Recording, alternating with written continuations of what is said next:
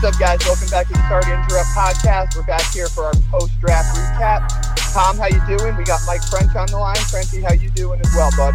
Hey, I'm happy with my draft. Very happy. Well, that's got to make you feel good. Frenchy, how you doing, pal? I'm doing all right. You know, Christmas has passed, and now I'm just kind of getting ready for New Year's. I don't know what the equivalent would be, but it's probably when everybody, gets to go to training camp. So very much looking forward to the stories that are coming out, and, love picking up and seeing who everybody's picking up right now from the undrafted free agents. Yeah, it was a fun time to see. Last night. It's always fun to see who gets picked up by each team. Mm-hmm. Kind of see what other needs they're going to fill. All right, why don't we run up and down the 32?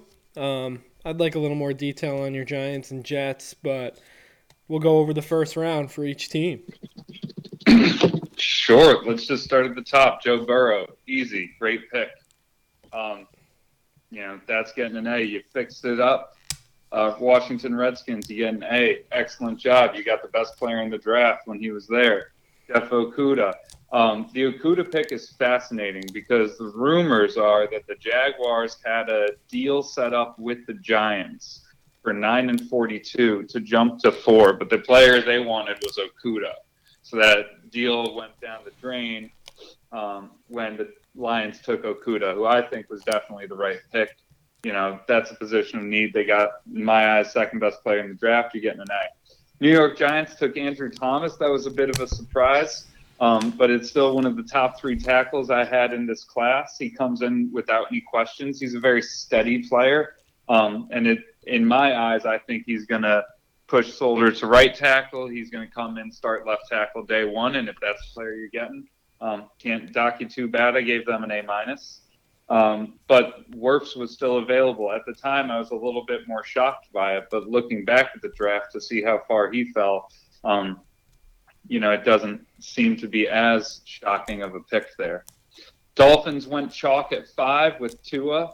Everybody's saying Herbert this, and maybe they go with, all these other positions. Stop listening to the noise and go back to what we heard before.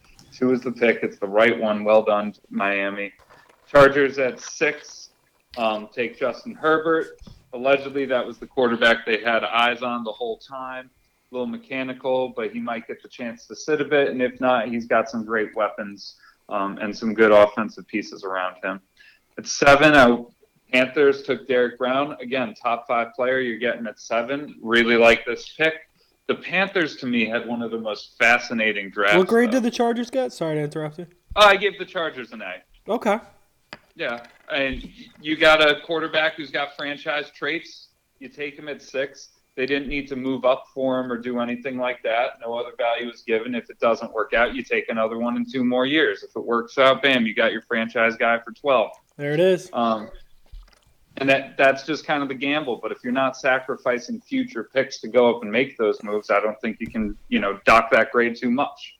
If you're wondering how I actually grade, check my Rate My Professor ratings, and you'll see I'm not exactly the harshest of graders. But that's what I'm going to give them. Cardinals get Isaiah Simmons. This feels like a bit of a steal, but after the Giants, it was really just are the Carolina Panthers going to go with Brown or Simmons? They went Brown. Cardinals get Simmons. You get an A. Jacksonville Jaguars take C.J. Henderson, corner from Florida. This was also the pick I mocked to them. I think it's a great one for them. Fits an instant need. A pick there, and I round out the top 10 with another A. Cleveland Browns take Jedrick Wills, the tackle. He's just going to be a perfect fit. He's been a blindside protector, so I know that there will be a couple, what foot do you put your weight on and making sure that inside hand is the one hitting and those things. But the notion that can he be a blindside protector, left tackle thing, that's just from people not understanding that the right tackle is the blind side for a lefty quarterback. Can't fix stupid. He's going to slide into the left tackle, and now Baker Mayfield has his bookends for the next 3 or 4 years with Wills and Conklin. So that's another A there. Yeah, Thank you for clearing up that tackle thing. I know Sean, even though he watched Alabama football, kind of struggled with that. I'm glad that you broke it down to like the most micro level you could. That's what I'm here for. I take moderately complex things and make them sound simple because that's what they actually are. Sean, are you good now? Do you have any other questions about that? I know you've been struggling with it for a few years.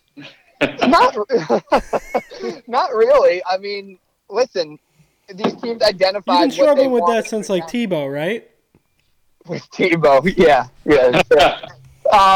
No, I feel pretty damn good about all of these picks. And you know, if the Giants look at Thomas and say this is the safest guy, we're not going to have to worry about him. He's a 4-year starter, or he started all the games that he was a part of at Georgia, and he's just a beast. I mean, again, I was surprised by the pick. Frenchie knows that, but when you evaluate where these other guys fell, I mean, it was pretty obvious that they had him head and shoulders above, and if that's your guy, you take him. Wills is a great pick there for Cleveland to take care of Baker. I mean, that offensive line was a disaster last year. Yeah, I think there's a lot of – we're going to take a look at the whole Giants draft later, but there's just kind of this entire philosophy of the draft and the kinds of guys that they're looking for, and I think Thomas exemplifies that. They're looking for steady guys who are going to have a role right there, may not always be the highest upside players, but it's people who are going to have a quick role when they get to training camp. But they're also looking for leaders, experienced guys, and people who are going to be steady. And I think Thomas exemplifies all those traits that we saw Dave Gettleman look for throughout the draft. Can I say one more thing about Dave Gettleman real quickly? Everybody who's talking about him putting on a mask needs to shut the fuck up.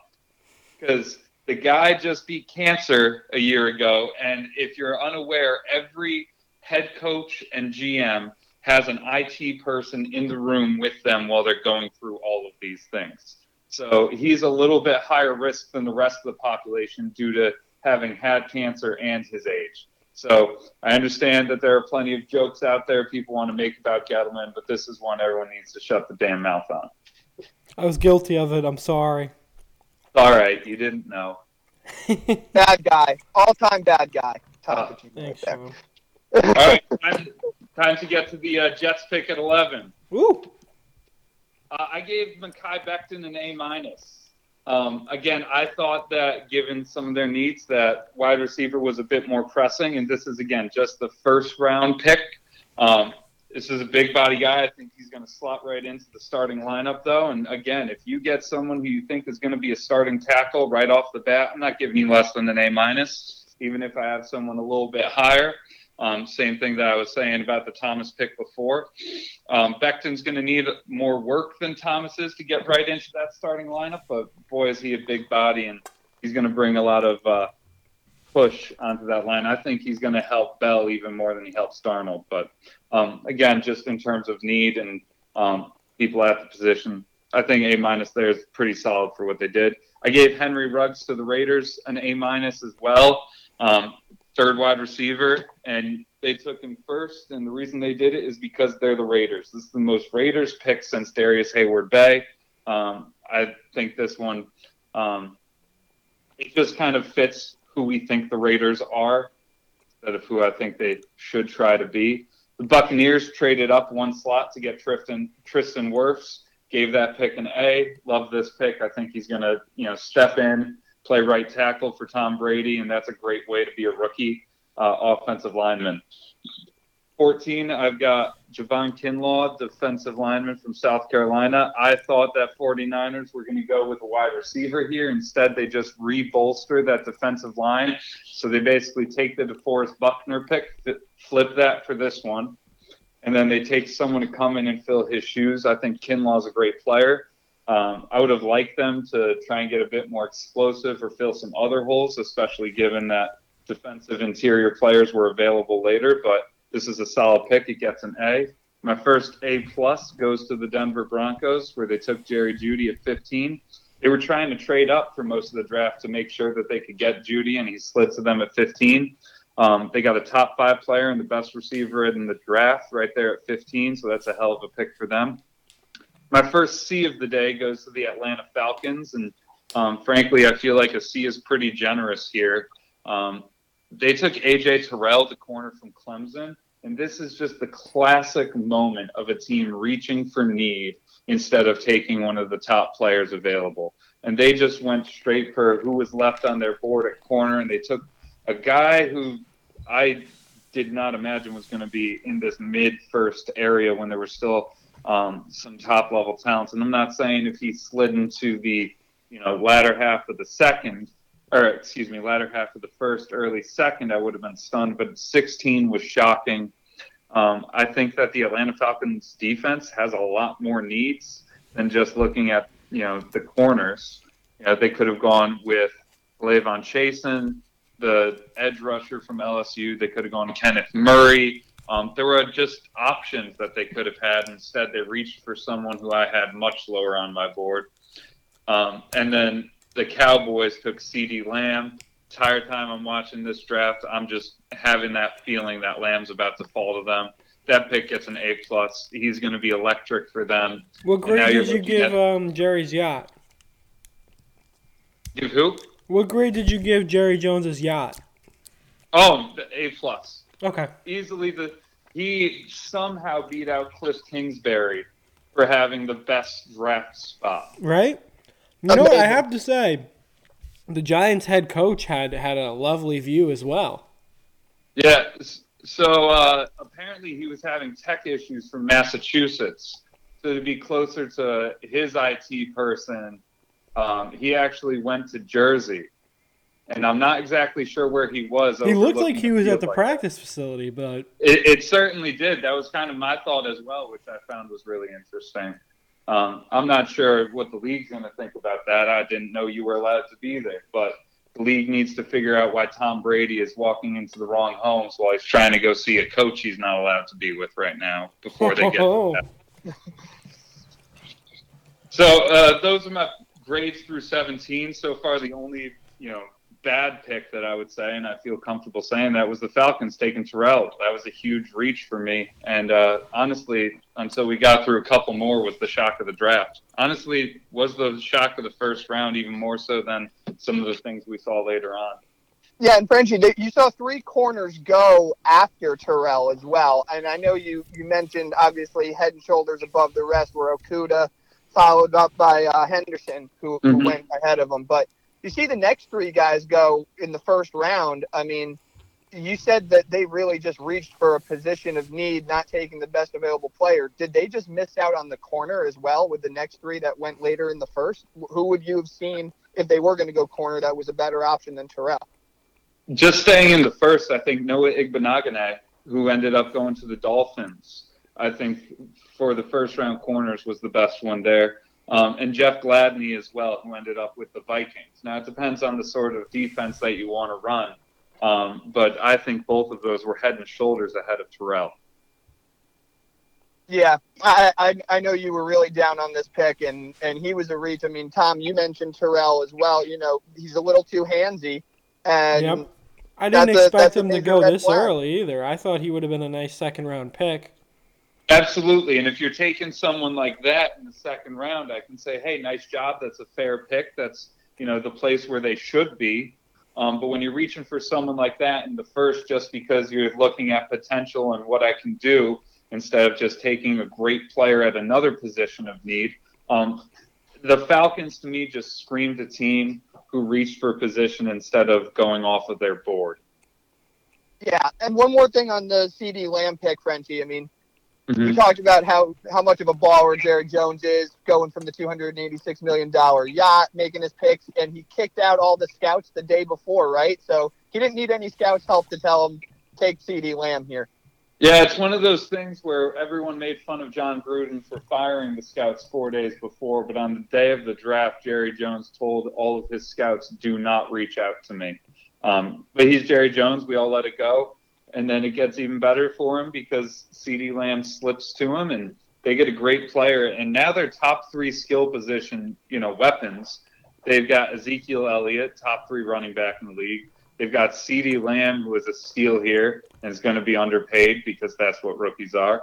And after that, you've got Amari Cooper, who's going to be a stud with them as well. So not to mention Michael Gallup. Michael Gallup's going to be a great downfield threat. And I like that tight end as well. Blake Jarwin's a pretty nice tight end, too. Absolutely. So even if we go 5 deep, they've now got one of the deepest skill position groups there. That defense is going to have some struggles. Sean, you shouldn't. I just want to say, Sean, you shouldn't talk to Will for at least till the first Cowboys' devastating loss. Has he put pants on yet since the draft? Because I can't imagine that he's already probably talking. FaceTimed you 15 times. He's a classic Cowboys fan. He's already talking. I didn't say anything about the draft, and he's like, "Oh, fucking Mims, Baylor wide receivers are never good in the NFL. That's trash." I'm like, I don't know why you got to put me down, bro, just to prop yourself up. This is Tom's cousin, Frenchie, by the way. Well, yeah. Classic Cowboys fan from New York. Just, genuine clown. Just makes you a bad person. Yeah. But yeah, I think what the Cowboys did, at this spot was great, and they supplemented it with some very good picks later on. We'll talk about them when I talk winners and losers as well. Miami Dolphins at the next pick. I gave Austin Jackson a B-. I thought there were some better tackles available, but I very much understand the pick. I don't know if he's going to be able to step in right away, but they are going to expect him to. The next pick was the Raiders. They took Damon Arnett, another corner from Ohio State. I gave this pick a C. This was another guy I thought was going 3rd round, maybe 2nd round. Grabbing him in the 1st. The Raiders have this very kind of up and down draft. Their skill positions make sense, but then when they go defense, you kind of shrug your shoulders. Same thing happened last year. At 20, the Jaguars took K'Lavon Chaisson. One of the things that they talked about last night on the draft was how this kid had 6 scholarships before he ever played football. And I mean football scholarships as well, which just speaks to the kind of athlete he's always been. Gave this pick an A. Henderson and Chaisson for them, I think, is a great way to lead off the defense. In my mock, I had Henderson and Kinlaw, but I also didn't think that Chaisson was going to be able to get there. Turns out it was Kinlaw who wouldn't be able to. But I think Chaisson off the edge to pair up with Josh Allen is going to be great. And now you have someone who's going to be a straight-up man corner. 21, the Eagles went with Jalen Reagor, who I gave a B+ to. This is not nearly as egregious as what the Falcons did, but it's the same sort of thing. It's going for the position. Now, if you're going to go for the position, take the guy that got taken right after, in my opinion. That was my feeling. Or what I would have loved to have seen from them is, especially Falcons, you're going to overdraft somebody. Eagles, go up and get that pick.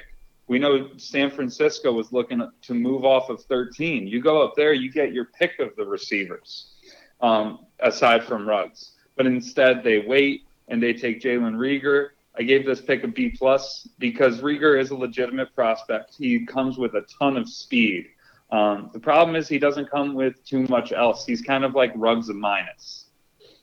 I gave the Minnesota pick an A- there. Again, I have a couple receivers, a little bit ahead of Jefferson, but it's a pick that I think fits their needs. He's going to be great for them, and someone who, again, most mocks had going to the Eagles a pick ahead. The first thing I look at when I'm grading these picks before I look at fit, I look at, does the player belong to be where he was picked? And that's where I start with a lot of these. And does Justin Jefferson belong to be around here, picked there? Absolutely. I personally had a couple guys rated ahead of it, so I docked it to an A-, but that's about it. I think this is a very good player for Minnesota and kind of fits that, idea that everybody's kind of a slot receiver there. Chargers. Absolutely. I think Thielen can go back to the outside, or I think he can go back to the outside. I think they're going to be just fine. I know everybody was talking about how Thielen kind of was moved to the slot and he produced more. People forget that 2 years ago he had a great year and that was more out wide. So I think they're going to be fine. I agree. I think the Minnesota offense just took some big steps forward here. But as a team, they also their books were a mess. They had so much money to pay out.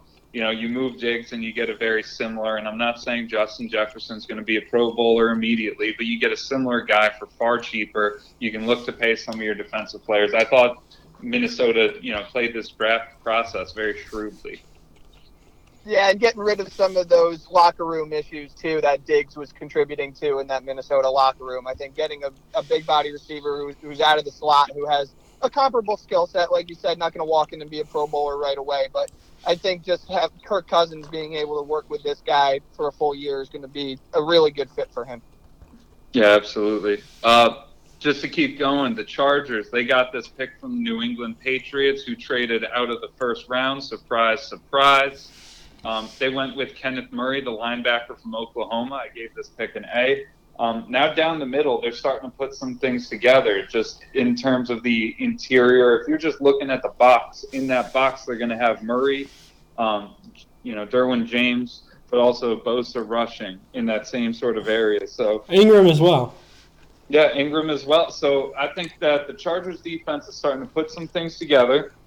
They've now got a quarterback. Sorry, but I'm not buying Tyrod Taylor. This is a team that people have been lauding their talent for quite a while. And let's see if it can finally turn from talent to wins. If we think Phillip Rivers is the, cause of all of their losses and why they're picking sixth, that's one thing. I'm not sure if he was that bad, but I do think that they did a great job of infusing some talent here on the defensive side by trading back in for Murray.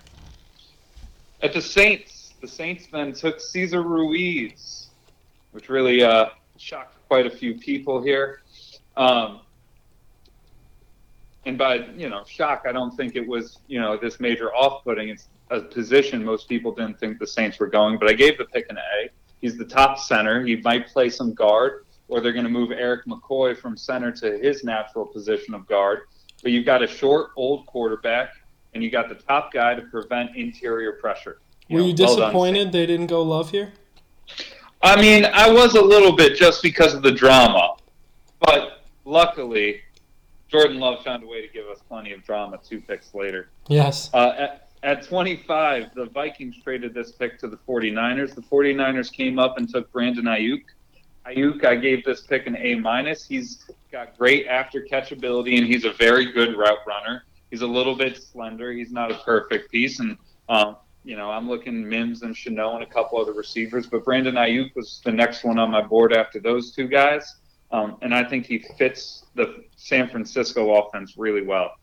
I really like what San Francisco did, Frenchie, real quick, because you mentioned before when they were able to get Javon Kinlaw to kind of make up for DeForest Buckner leaving. And now they did the same thing after Emmanuel Sanders leaves. They just plug in Brandon Ayuk. I mean, they took 2 players in the draft, high-end talents, far less expensive, and just they don't seem to be that team. I know we talked about last week how there's teams that have the Super Bowl hangover and they get kind of complacent. The 49ers didn't seem to have any of that at all, and especially with the trade for Trent Williams later in the draft. I mean, this team is not satisfied with coming in second. Yeah, I think the Trent Williams trade is really the one where you just said, wow, they're ready to go again. But again, it's kind of a plug and replace. Joe Staley's retiring. They plug and replace Trent Williams. Ayuk, plug and replace Sanders. Kinlaw, plug and replace Buckner. I would have liked to seen them try and improve in a spot or 2, but you only have so many options, and the Niners had very few picks. We talked about 2 very good first-round picks, but those were all of their picks until the 5th round. They had a total of 5 picks. After that, they got tackle Colton McKivitz from West Virginia. It's not blowing the doors off the world. Charlie Werner from Georgia, a tight end, and Juwan Jennings, a wide receiver from Tennessee. Again, if you only have so few picks, you better hit on them. Luckily, San Francisco did. I think they're restocked. They're ready to make the same run with the same guys. We're going to see if they're going to be able to do that, though, now that they go from a worst to first place schedule. How do you guys feel about them trading away Breida? I was okay with it. Yeah, I mean, they have 2 other guys there, so. Yeah, they have a couple other guys already in-house. And, they trade Breida for a 5th. And then they needed a 5th this year to be able to get Trent Williams. So to me, it was kind of one of those exchanges. You give him for a 5th, and, would you trade Matt Breida and a 3rd for Trent Williams? Say absolutely. And it's just kind of that little bit of a flip there in my eyes. But I didn't think it was a major deal. We've seen so many running backs be successful in that offense. And I assume they're going to go find someone off the streets. Maybe Glenn Coffey will come out of retirement. He'll leave the pastor life and come be a running back for them once more, and even he might get a 100-yard day. That doesn't sound too bad to me. Maybe Sean will come off the street, put the pads on. There you go. My 40's not great, though. That's the problem. Mm. I'm not going to wow anybody with that. All right, let's get to the most popular, unpopular, but definitely most discussed pick of this draft. At 26, the Packers not only draft but trade up to get Jordan Love. And I know in your mock you said they're going to get him. This is the year we're getting Rodgers a weapon, right? Now we'll go defense. No, they didn't even do that. They got Rodgers, made me replacement in a few years at 26. This was crazy, man. Walk us through what you took from it.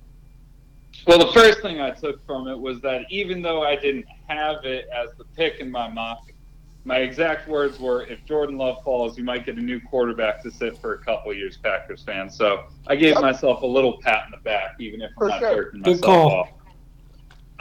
I thought this pick made a lot of sense, just going by what they were doing. Not that I agree with it, but here's the thing. If we look back a few years from now and Jordan Love is starting to take things over, a la Rodgers, Mahomes, or any of these guys, everybody's grade and everybody's idea of this draft is going to be screwed up. But right now, I gave this one a B-. And some people might see it as a little high, but like I said, the first place I'm looking is the player appropriate for this draft slot? You're telling me you've got a quarterback with a ton of tools, my fourth-ranked quarterback, a world of tools, and needs some time to kind of grow as a quarterback. He's not starting right away. But he's got an elite arm and some of those pieces, and you were taking that late first. I thought that was the right slot for him.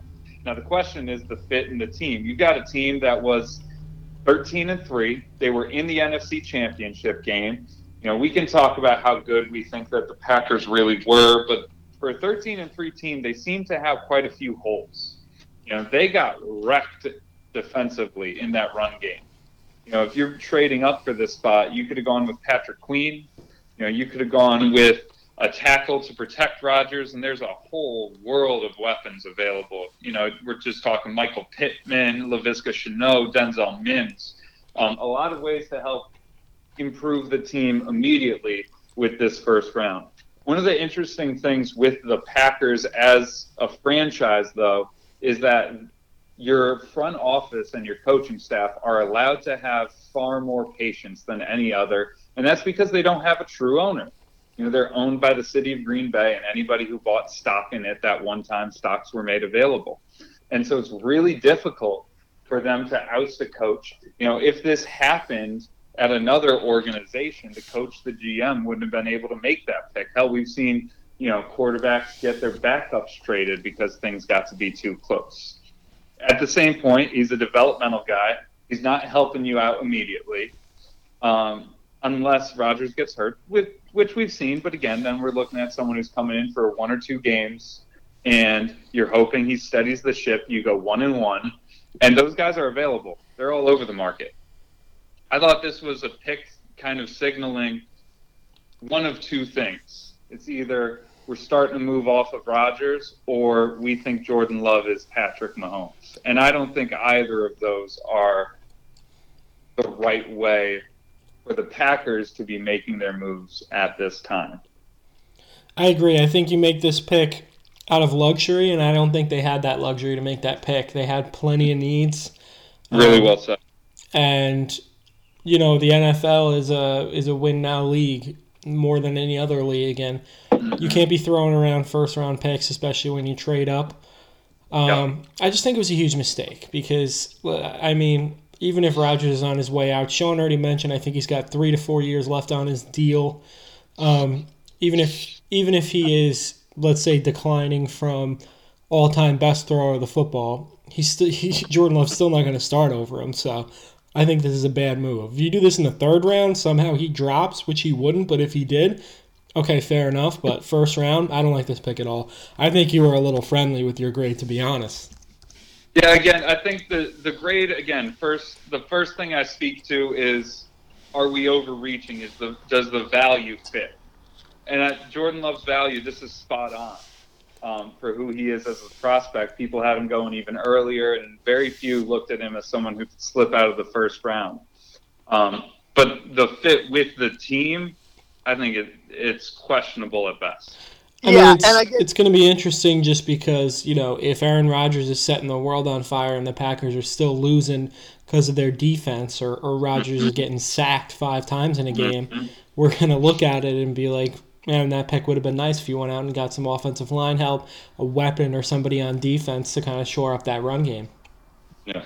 Yeah, we were just to put an end to this. Like, Tom and I on Friday night talked about it, and Tom mentioned the sliding door that are going to be open now with this whole situation. I mean, all indications were that he was quote unquote beside himself after the pick was made because they assured him they were going to do something to help him out, whether it was a protector on the line or a weapon or even an impact defensive player. What does this do to the relationship that already seems kind of tethered there? I mean, I even said as boldly on Friday, like, this kind of signals to me that he's not going to finish his career with Green Bay, and it might not even be the whole contract. I mean, I don't know why we expect quarterbacks to finish the career with the team that drafts them. I think that's on us, first and foremost. Eli Manning's the only one to do it, and part of that is at the end nobody wanted him. Right. Even Phillip Rivers, who played, a pretty bad season this past year, is now with the Colts. If Joe Montana and Joe Namath don't get the chance to finish where they, became Hall of Famers, then we shouldn't be expecting anybody to. Favre didn't either. I guess it was more because I look at the 4 years left on the deal, and I wonder if they're just going to say at some point, you know what, we like what we have in this kid. He's ready now, at this point 2 years from now. And even if Rodgers is playing at a high level, they just, they find a way to just move him out. Part of it, too, is look at the guaranteed money. It's really something that's, NFL money in years, it's lies. This is really a 2-year deal that Rodgers has left, in my eyes, in terms of how quickly you can move off of it with the guaranteed money. I don't think it would be impossible for them to move off of him in 2 years, maybe 3 years. But, Jordan Love has some Rodgers similarities. The one similarity they don't have is anybody saying he's the best quarterback in a draft. Right. Nobody was saying Jordan Love should be beating out Tua and Burrow. They said he's got a ton of tools. That's the big thing. And Rodgers had to redo his entire delivery and, reshape his footwork when he got to the league, and that's what he did for years. Love might be doing the same. This could be the kind of pick that we look back on in 3 years and say, oh, how short-sighted. Or we can look back on this in another 3 years and say, this was when it started to fall apart, and it turned out Love wasn't the guy. So it's going to be something that really we're not going to be able to know. How long did it take until we knew that the Rodgers pick was a good one? We're talking 5-6 years down the line. So it's the kind of pick that deserves an incomplete, but wow, it shocked the world. Yeah, no doubt. All right, 27, Seattle takes Jordan Brooks, linebacker. What's your grade on there? I gave this one a C+. I was pretty surprised he went this high again. Or, excuse me, I was looking at a different one. I gave this one a B-. Still a little surprised he went that high, but he's a big, rangy linebacker. I think he's going to work well in their, cover 3 system. He's got that kind of just wait and hit sort of attitude. And he's someone who can cover a ton of range. All he did was fly around and make tackles. But, again, it's a classic Seattle reach. Every year when I'm looking at this, the Patriots are the hardest team to figure out, and the real reason is they're not going to make the pick that they're going to make. Seattle, to me, it's just what third rounder are they going to take in the first? Same thing last year with L.J. Collier, and the year before that with Donnell Pumphrey. These guys in Seattle, they love their third rounders, and they take great ones in the third, but they take some average ones in the first. 28, Baltimore Ravens, Patrick Queen. Linebacker LSU, that one gets an A, plug and play, instant. He fits what they're going to do so well. In my mock, I had Kenneth Murray falling to them, but he's not available at this time. They go Patrick Queen, perfect fit. The Titans, they did. They took Isaiah Wilson, the tackle from Georgia. I gave that one a B+. Not a huge reach, but definitely not the top tackle I had on my board. However, it's going to be someone who maybe not instantly, but will quickly rise up and plug into that right tackle position that Conklin left. He's 6'5", 350. He's got some problems with his footwork and doesn't have the pure agility that someone like Mekhi Becton does at that size, but he's got a lot of strength, and he fits that run scheme that they're going to try and run where you just overpower people. At 30, Miami took Noah Igbenogany, corner from Auburn. I gave this one a B+. It's fair range, but the fit, you've got two very good corners. You just gave Byron Jones all that money, and you got Xavier. Who's the corner that they've got on the other side? Maybe I'm overrating him if I can't think of his name. But you kind of have some set corners here, and Igbenogany doesn't feel like a slot corner to me. He doesn't have that immediate turn quickness. I'm sure that they have a plan. You better if you're taking someone in the first round, but felt like just a strange fit to me. Minnesota Vikings, Jeff Gladney, TCU, gave this pick an A, not just because it was the last pick in my mock to be correct, but he's someone I had mocked to them at 25. He was a top 4 corner. They dropped back to 31, and they still got him. He's going to come in and fit really well for them. And then the last pick of the first round, Kansas City Chiefs took Clyde Edwards-Helaire, the running back from LSU. I gave that pick a B+. Again, it's a luxury pick.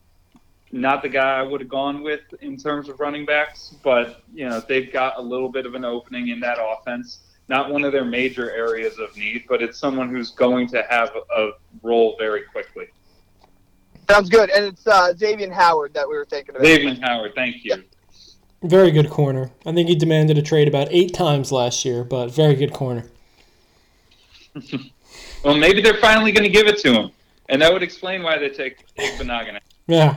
And similarly, none of us knew Joe Staley was retiring.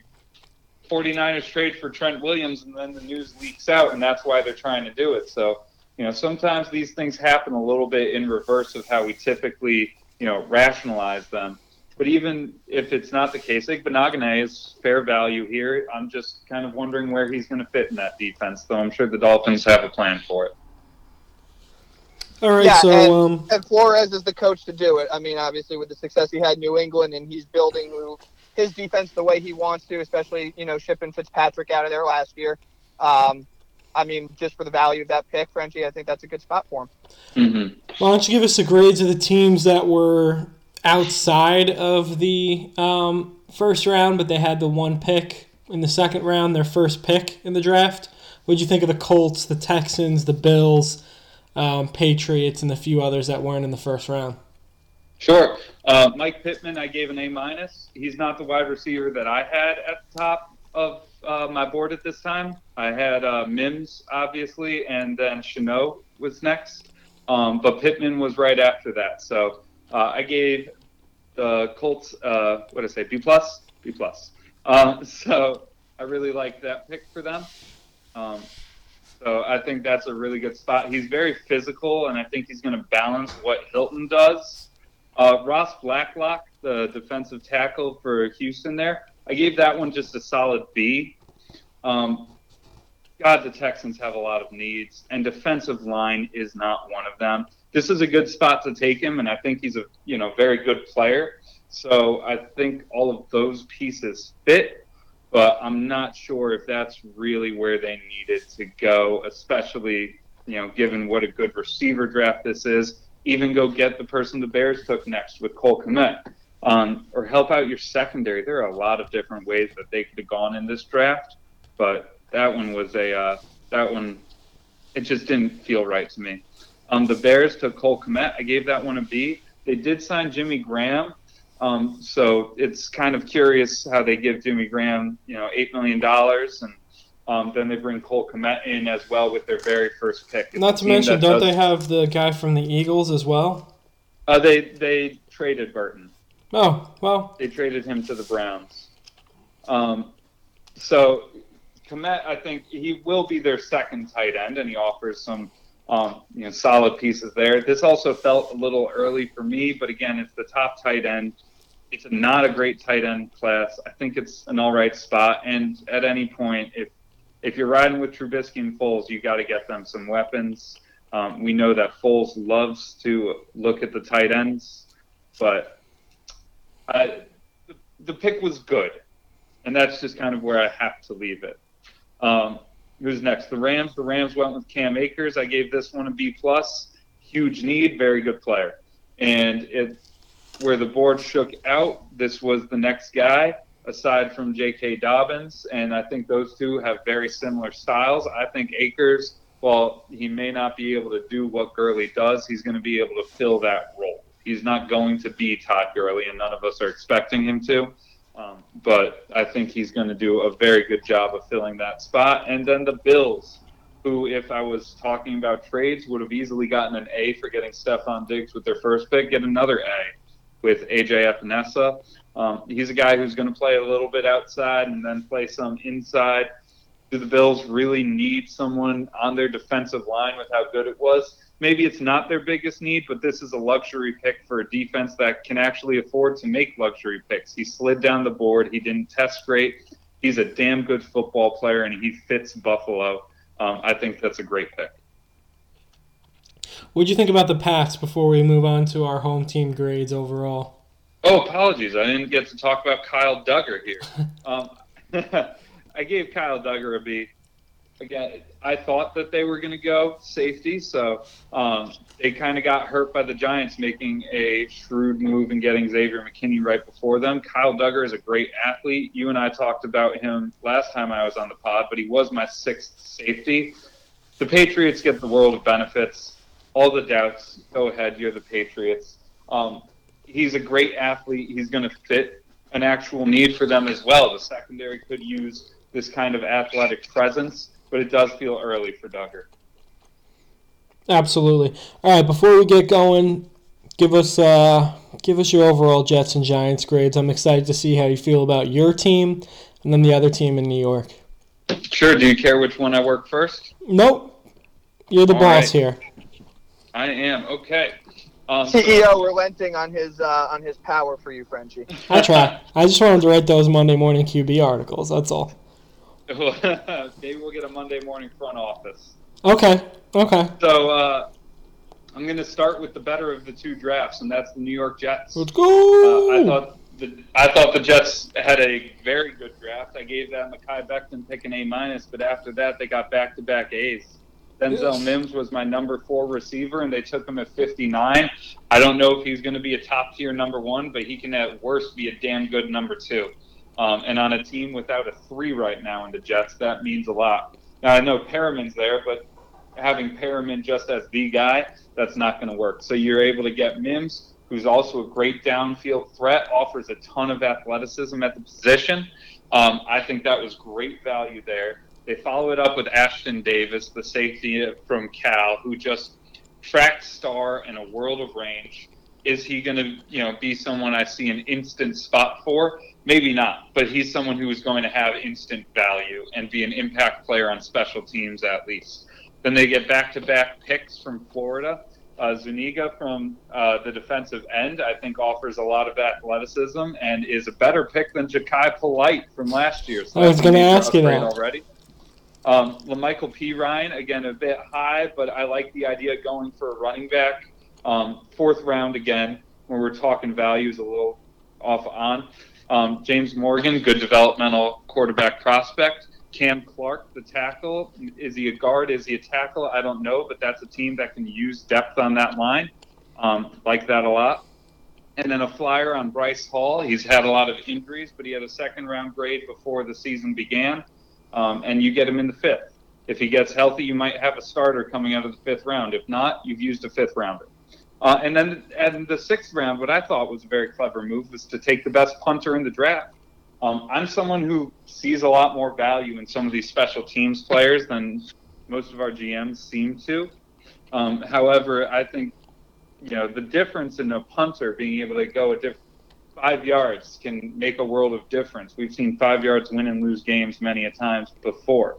Same with kickers. I think kickers are underdrafted every year, but I thought, 6th round, your last pick, you go get the best punter. If he comes in, wins the job. Out of 25 starters, you got one in the 6th round, and that's worth applauding.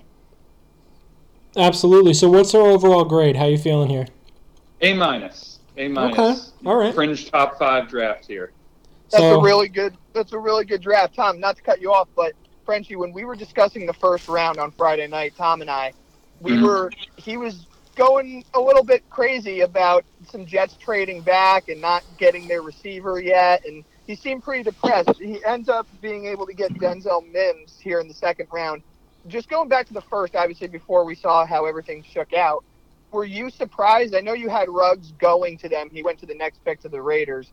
Were you surprised they went Becton, or were you saying, no, they at the end of the day, they need to take a tackle here and protect Darnold and figure out your depth? We'll take the depth of wide receiver later in the draft and figure it out there.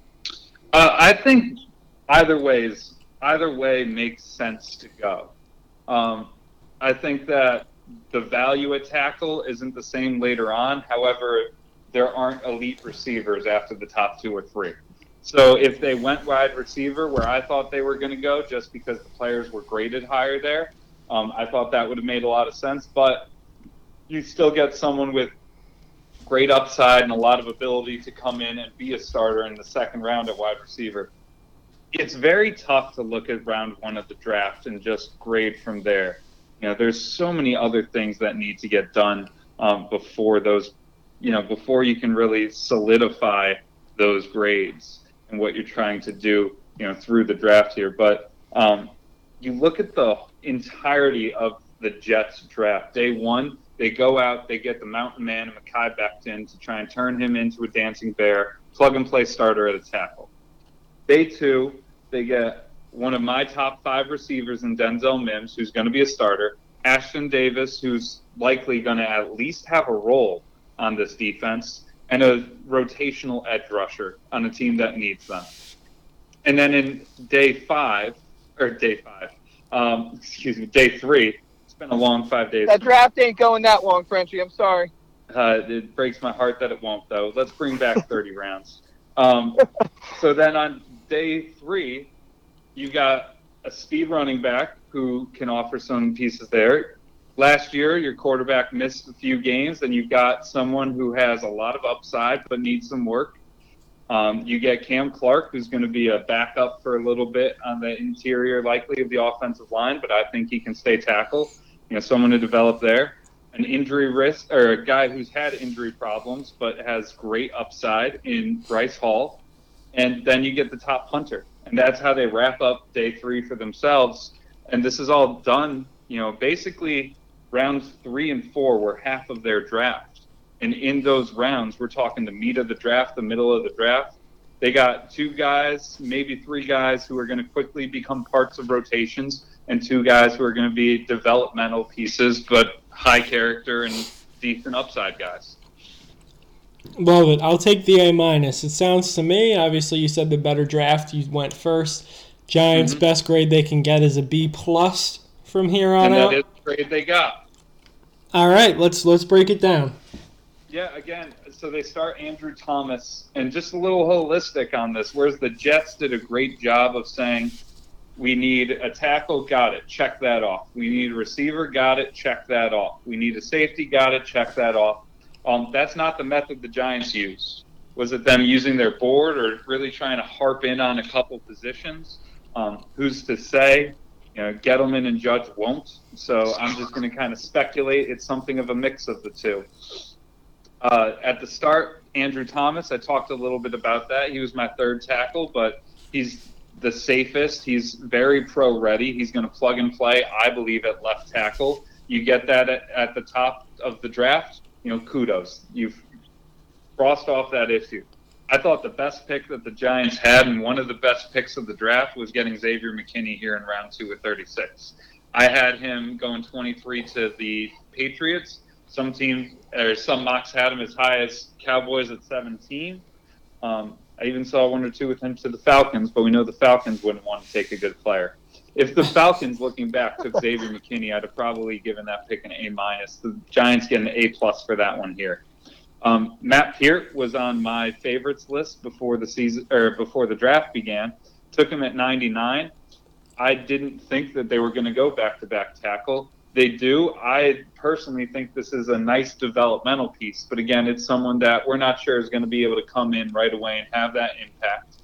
Whereas we saw in the Jets in round 3, they get 2 guys who will be likely Ashton Davis finding a role in the defense and Zuniga getting a role in the defense as well. This is someone who I think is going to need a year. However, the Giants aren't winning a championship next year. Sorry, Sean. That's fine. I'm well aware of that. And they get someone who has started playing football in high school because he was a basketball player, and he was on his way to dance. And he was talking to the football coach who just noticed the size of this man. I believe it was his junior or senior year. He's on his way to dance to improve his flexibility. And the coach grabbed him and said, no, you're playing football. And he was just in. And he goes to UConn, where he's had, we'll call it, mediocre coaching. Friendly. And, Generous. yeah, which is as generous as I can go for a D2 school whose basketball got them into D1. Exactly. And he's going to be this lump of clay that now Jason Garrett and Mark Colombo from Dallas are going to be able to turn into something really good. I think he's not going to play this year, or will play towards the tail end. But I think next year's right tackle has been found as well. So I think it's a shrewd pick. It's a future move, but it's a very good one. UCLA corner Darnay Holmes at 110.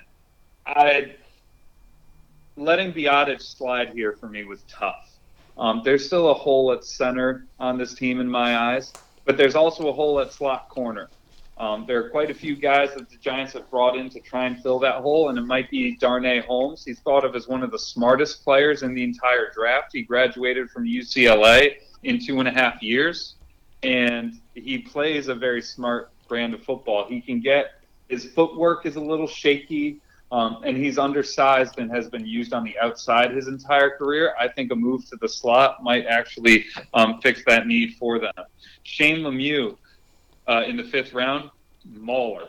The guy just picks – he's the guy at Planet Fitness that everybody makes fun of. He picks things up and puts them down, and that's what he does with defensive linemen. Not great in pass protection. Needs some work there. But I think, the talk is maybe he'll move to center, or you have someone who is going to be a very good backup for at least for a bit until a spot might open up. And that's someone, 5th round worth taking. Part of the issue between these two drafts is the Giants are about to be at round 6, pick 183, and this is the halfway point of their draft. At 191, the Jets were done, and they had 9 picks. So just in terms of where they're picking, the Jets are already coming out to an advantage. But Penn State linebacker Cam Brown, 6'5", 230 as a linebacker, just doesn't – his body is strange for the position, but he's a great athlete.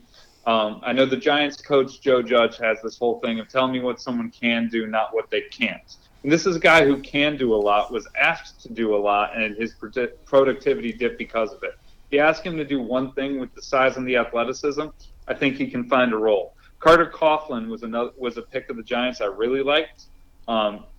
He's going to be a special team stud, but he's very undersized and is a pass rusher. I don't think his 6'1", 6'2", and 233, I believe he is, and that's not going to be an edge rusher in the NFL. So he's going to, I think, be a special teams player and need some adjustment.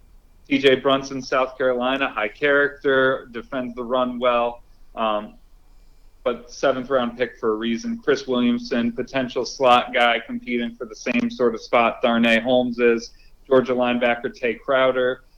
He's a former running back turned linebacker from Georgia. Look at this, another SEC player, another SEC linebacker, no less. Running back turned linebacker, turned Georgia captain, very productive player.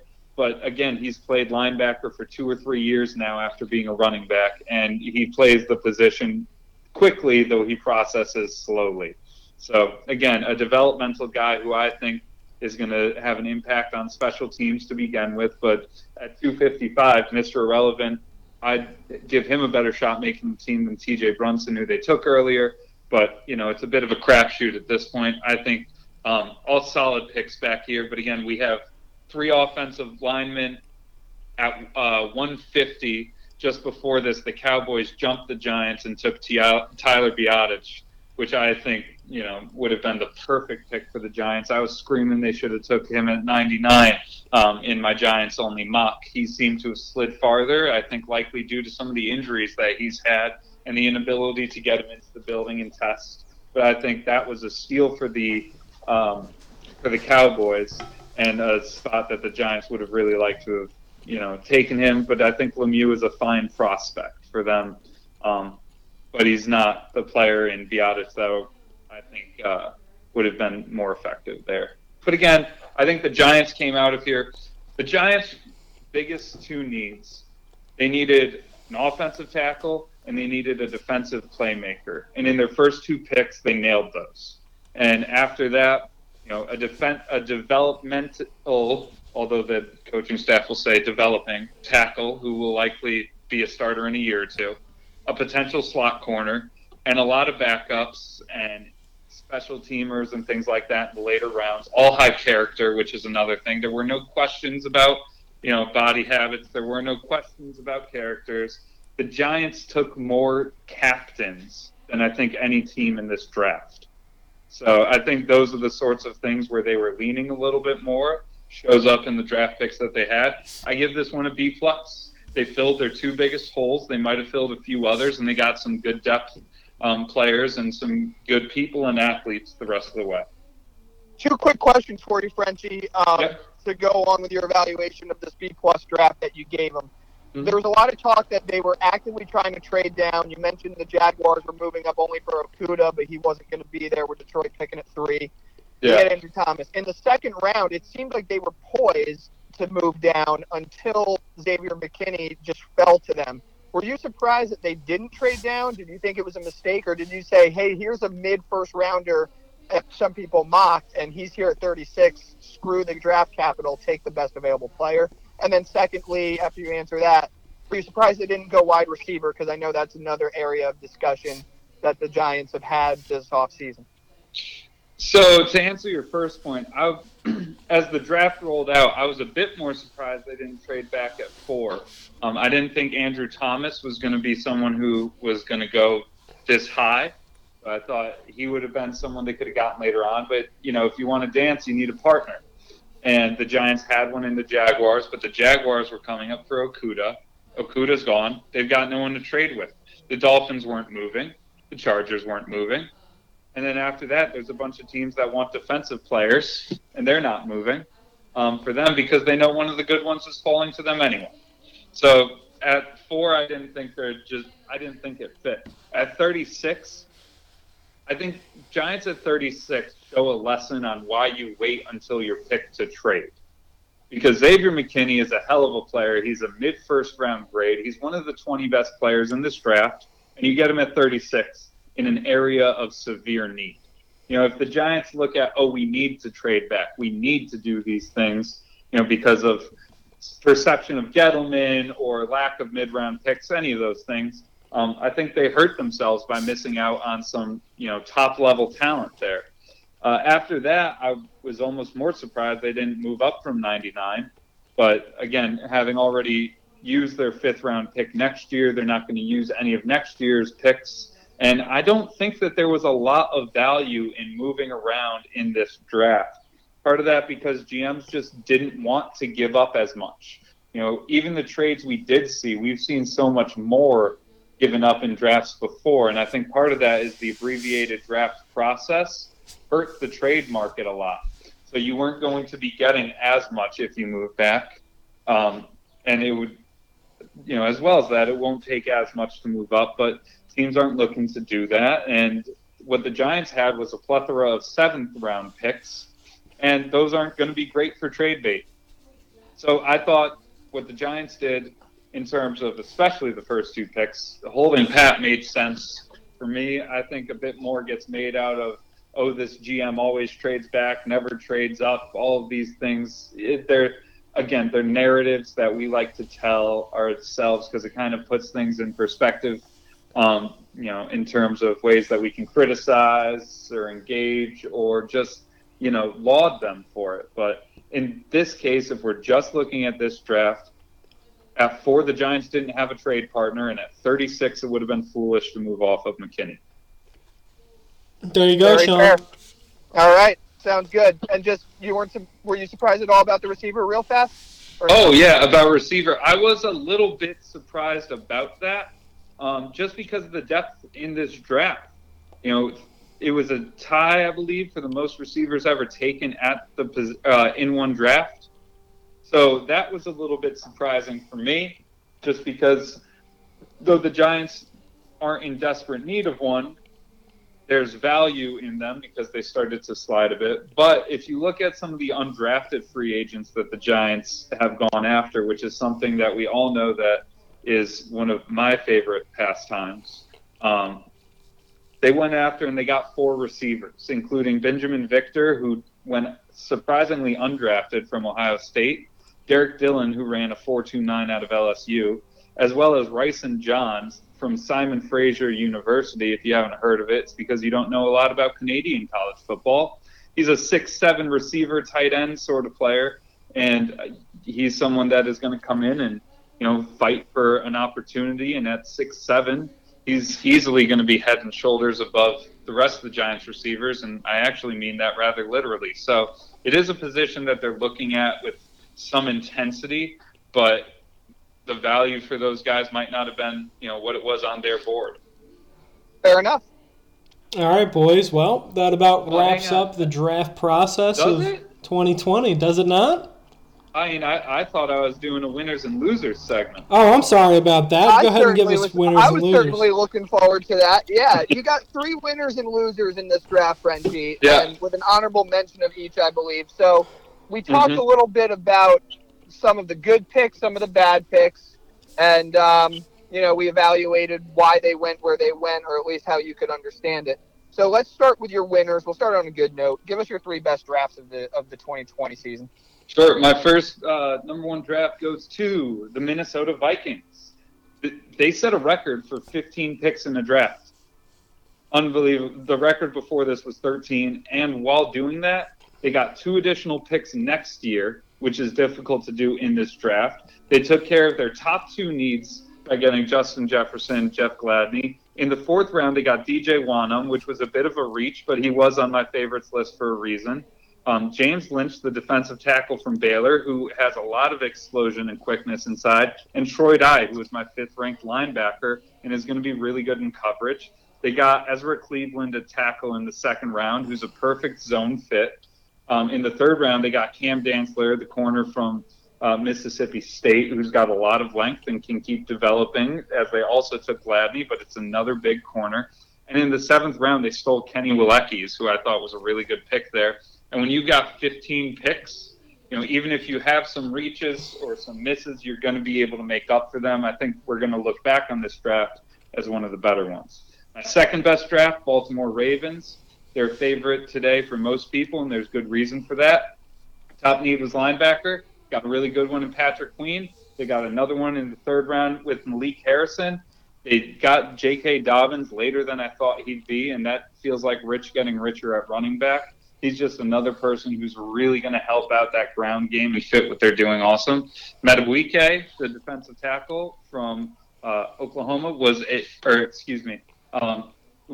he was a steal at 71. And I think that he's really going to help out the defensive line there. Madubuike from Texas A&M. And I just think what they did was really good. They also got Duvernay. Big fast receiver, James Prochet at 201. He's going to be really good there. This team didn't have a lot of people flocking to them in free agency from receiver 2 years ago. There weren't a lot of great ones in this free agent class. So they add a couple other guys into that group. Geno Stone slipped to 219. They picked him up. At worst, he's a solid special teams guy. At best, they've got another box safety. My 3rd best draft goes to the Dallas Cowboys. They got a stud receiver. Don't know how Lamb fell to him, but he did. Trevon Diggs at 51 was great value at a major position of need. Neville Gallimore, the defensive tackle from Oklahoma. The D-line needs help. He's going to come in right away. I had him ranked much higher. They got him at 82. Biotic, if he's healthy, has the potential to be a starting center next year, if not the year after, and they took him at 146. And then in the 7th round, they took Bradley Anae, who slid. There might be some off-field issues, but he offers some good potential as a pass rusher and a defensive end. Honorable mention, real close to this, the Jaguars. First 2 picks, defensive building blocks. They got Laviska Shenault in the 2nd round, whom I love. Let's give Minshew some help and see if he can actually be the guy. Ben Barch in the 4th. I think he's going to find a role on that line. And Josiah Scott at 137. I thought that was later than he would go, or even around that range. I do think he's going to have an impact in that defensive rotation. Awesome deal. Tom, how do you feel about those real fast? Listen, I'd love to see my Jets up there, but I just don't think they did as well as those teams. I hate to say it, I love what the Cowboys did here. I think they really set themselves up for success over the next couple of years.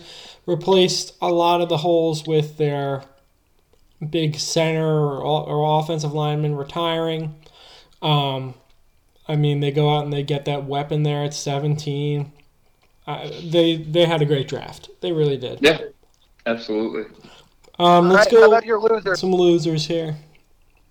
All right, some losers. Worst draft. It's not just Jordan Love, but the whole draft for the Packers was terrible.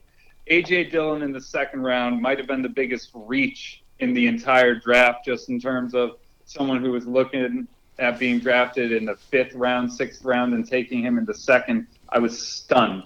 Even if that's someone who you thought would be gone, the big bruising backs who are somewhat slow, they're available later. You can find another one. Josiah DeGuara, he was not near the top of my tight end board.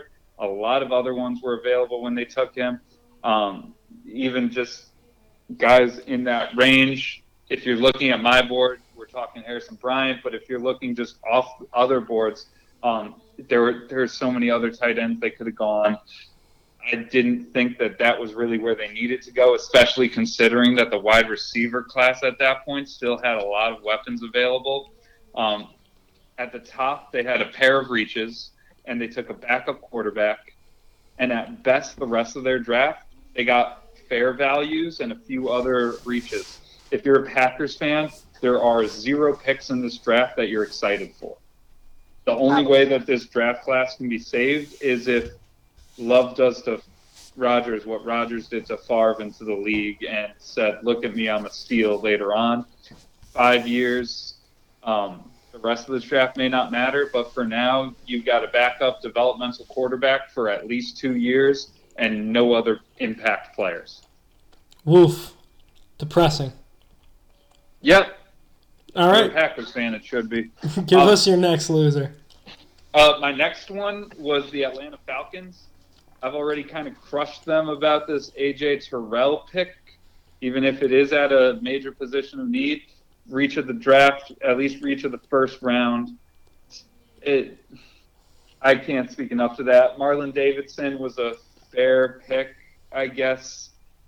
He's probably going to play a bit more inside. Matt Hennessy was a good pick, but that's not – the center position isn't one where they really need someone, and they took 2 offensive linemen with their top 2 picks last year. So, again, is this still something that is the major hole, especially considering how many other issues they've got in the rest of the class? The Terrell pick, that one was just a shocker. That one dropped them heavy for me. My 3rd worst draft goes to the Super Bowl champion Kansas City Chiefs. Might not be someone who gets to question Super Bowl champions, but that is my, well, I'd call it a job, but we'll say hobby. The running back they took, he was my 3rd running back. He's going to have a role, and I'm sure he'll look great playing in the Kansas City offense, but I still think that there were better running backs available. Willie Gay Jr., who was their next pick, he played 6 games last year because he was suspended for a litany of different things, and then didn't play in the bowl game because he got into a fight at practice with their quarterback. He's someone who Kansas City takes a lot of risks on character, and it's paid off for them in Tyreek Hill, and maybe not the best look for the league, but the Chiefs certainly don't care to about what happens there. In this case, Gay has had a lot more issues with teammates and with his team than extracurriculars, to put it nicely. So that Lucas Niang, the tackle at 98, he's had a lot of injuries, and a pick later, Matt Peart went, who I think will need a year just like Niang will, but Peart doesn't have injury concerns in the same way. And no later picks were steals. Mike Dana was kind of the biggest name left after those, and I think that was something of an overdraft. But again, at 177, does it really matter if he's a good player? I just don't know if I see it with him. New running back there, fine. I don't think they got better in this draft. This isn't a draft. They had one player where you walked out and you said, wow, like, he's really going to have a role in Clyde Edwards-Helaire, but he's someone who I don't think was the best running back they could have had. And this is a team that still has some defensive holes and some other places they could have gone to really elevate them, and they didn't do that.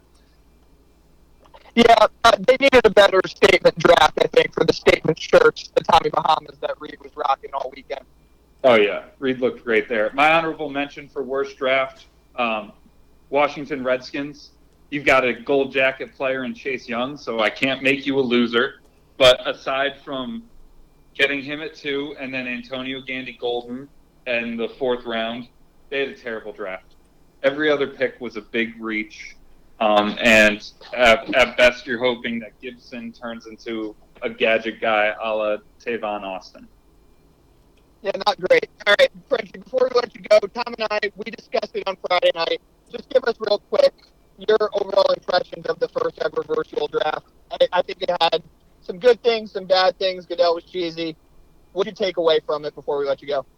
I give Goodell an A+. He might have been the most impressive person in this whole draft.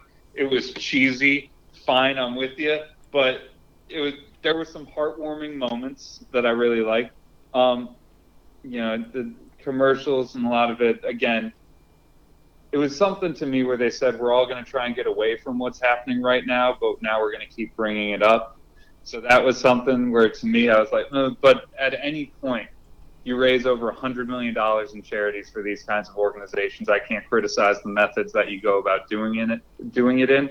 I liked the fact that there were some nice moments at home, and we got to judge all of the home settings and things like that. And Gettleman's in his freaking attic, and Bill Belichick doesn't even have a desk to work at. Mike Rabel, there's a kid taking a shit in his screen, and why someone wearing that mask, all those different things. I thought it was fun. It might not be the way I want to do it every year, but the idea that they're going to bring in some of these different elements and have, potentially families or other kinds of things involved like this, I thought it was neat to have a little bit of the behind-the-scenes elements that they brought in. Number one thing I'll say is they did an excellent job of lowering expectations by saying that there was an issue with the very first pick in the first mock draft they did. I'm not sure if there was or wasn't, but the draft went off without a technical glitch, and that's just phenomenal right there. So I always think it's better to get out in front of the issue and just blow the whistle on yourself. Yeah, exactly. But I thought the draft went great for the situation that we were in. The only thing that drove me crazy was on the telecast of it. All of the player breakdowns were so far behind the player selections. So that drove me a little crazy. But beyond that, I think it was really well done. Tom, Jerry Jones's yacht or Kingsbury's house? What's your number one? Jerry Jones's yacht. If I can flip that thing for $286 million and Kingsbury only paid $4.6 for his house, let's just do the math there, Sean.